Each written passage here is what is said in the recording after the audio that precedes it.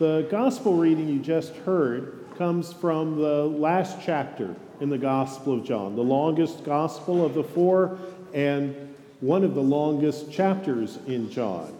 So I won't try to cover everything that was in this morning's reading, so if there's something that is sticking out to you, please feel free to ask me about it after church. There are just three pieces that I'll focus on. The first is the apostles going fishing after the resurrection of Jesus. This story takes place, we aren't sure exactly how long after Easter, after the resurrection of Jesus, but we presume that it was sometime, a week, 2 weeks, 3 weeks, something like that. And so for maybe centuries, certainly in the last 200 years or so of biblical commentaries, there's been a huge discussion about why were the apostles fishing? Why were they doing that after seeing the resurrected Jesus?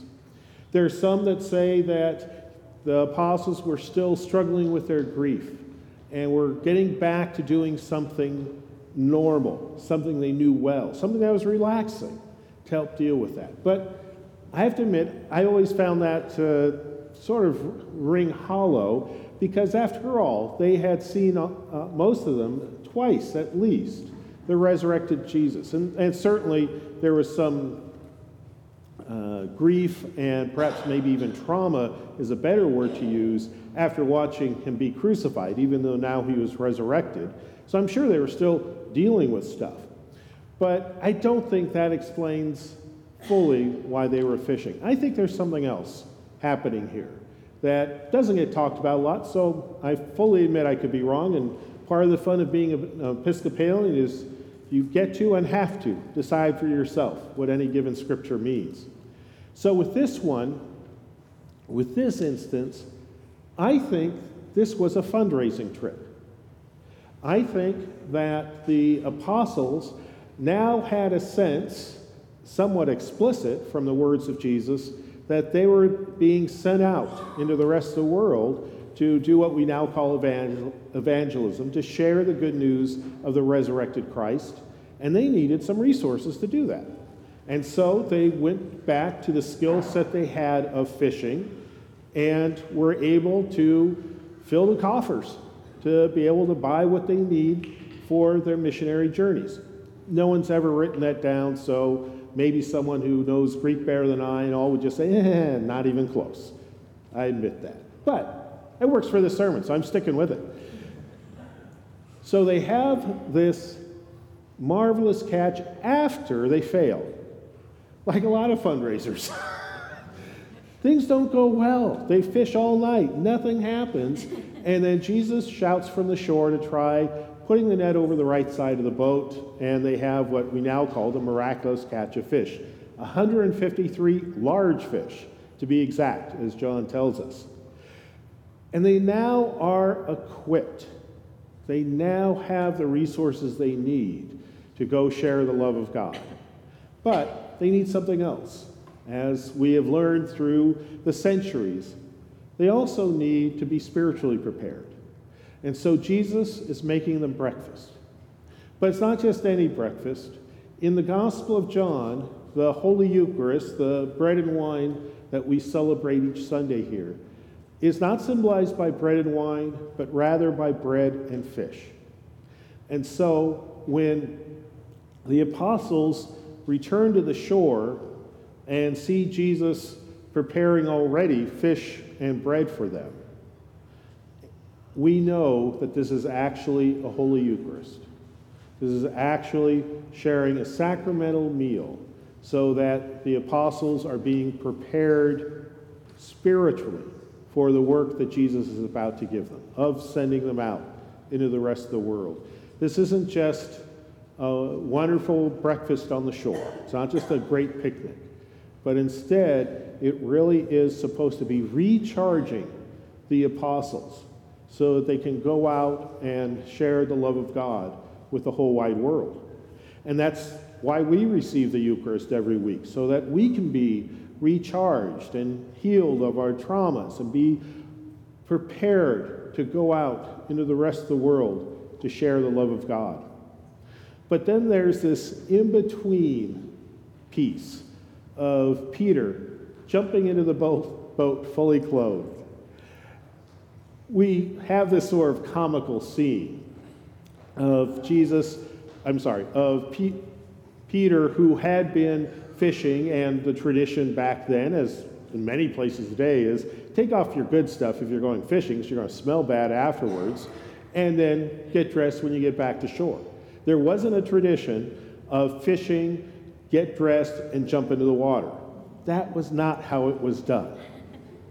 Instead, Peter does it that way. He does it in a unique way, as Peter often does in any of the Gospels. He often does sort of the zany, crazy thing. But I think there's something there too for us.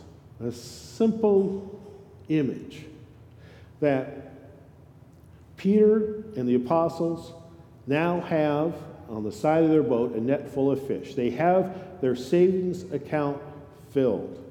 They now are fully resourced. They can see on the shore that there's the Eucharist that they're about to enjoy, that they're about to be recharged by. And so what's left to do is the leap of faith. And I think what we have here is Peter, fully prepared, leaping into the water, doing the absolutely crazy, crazy thing. And I think that's very purposefully put there for us, so that we know that we don't need 14 committee meetings to plan out how to share the love of God, that we don't need a master plan either for ourselves as individuals or for the church as a whole to figure out how to best spread the gospel. Sometimes that can help. But rather, we have to just take the leap. That it may be as simple as talking to someone who no one else speaks to at work or at school or wherever it is we may hang out the most.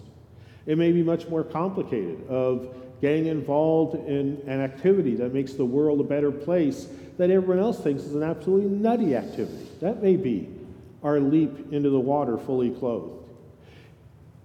I can't tell you what it is, because one of the great things about being a Christian is that God gives each of us an individual call. Each one of us has a way of being a Christian that God dreams will fulfill.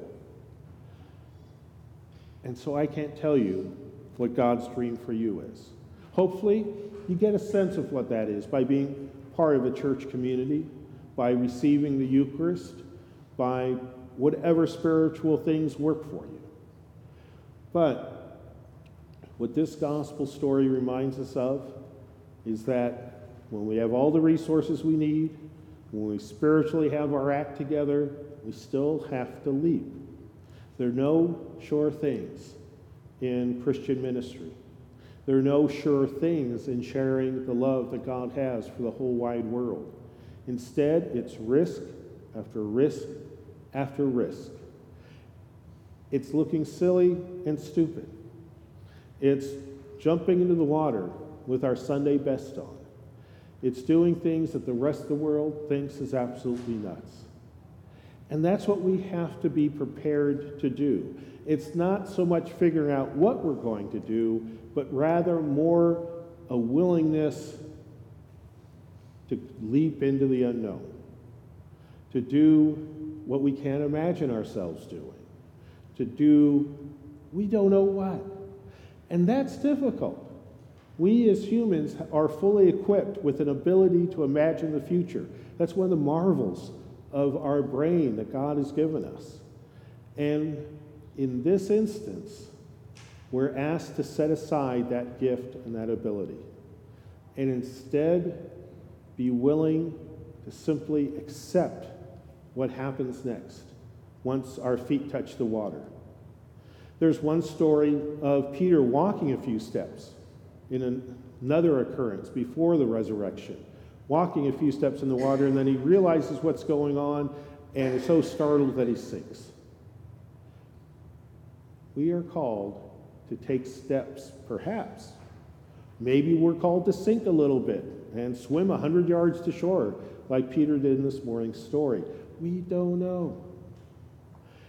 It'd probably be easier to be a Christian. It would probably be easier to live a life if we knew what each day was going to bring. If we could set out our calendars for the next 12 months and say this will happen this day and that will happen that day, and then the whole wide world will know that God loves everyone.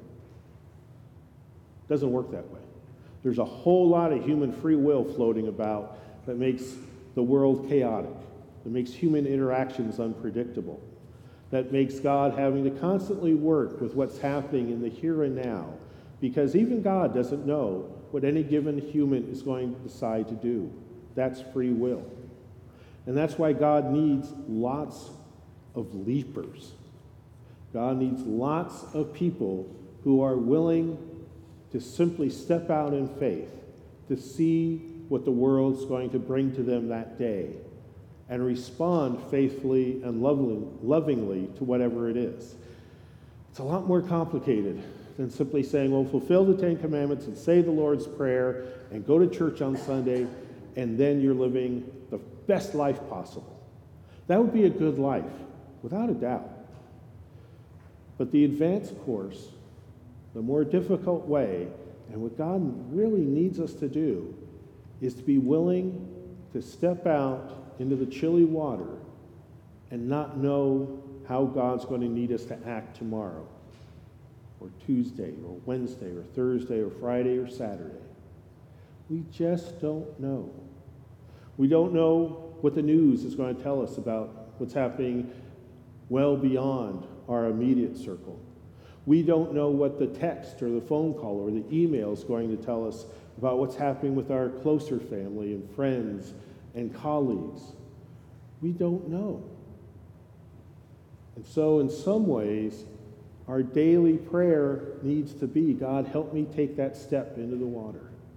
Help me get fully dressed, as Peter did, and make the leap, not knowing how far I'm going to sink, not knowing how far I'll have to swim, not knowing what's going to happen next.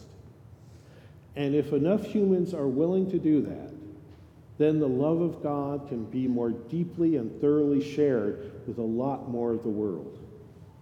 It's that simple and yet hugely challenging equation of letting go and letting God, of taking the leap and seeing where that makes us end up, and who, therefore, we're able to love in the name of Christ.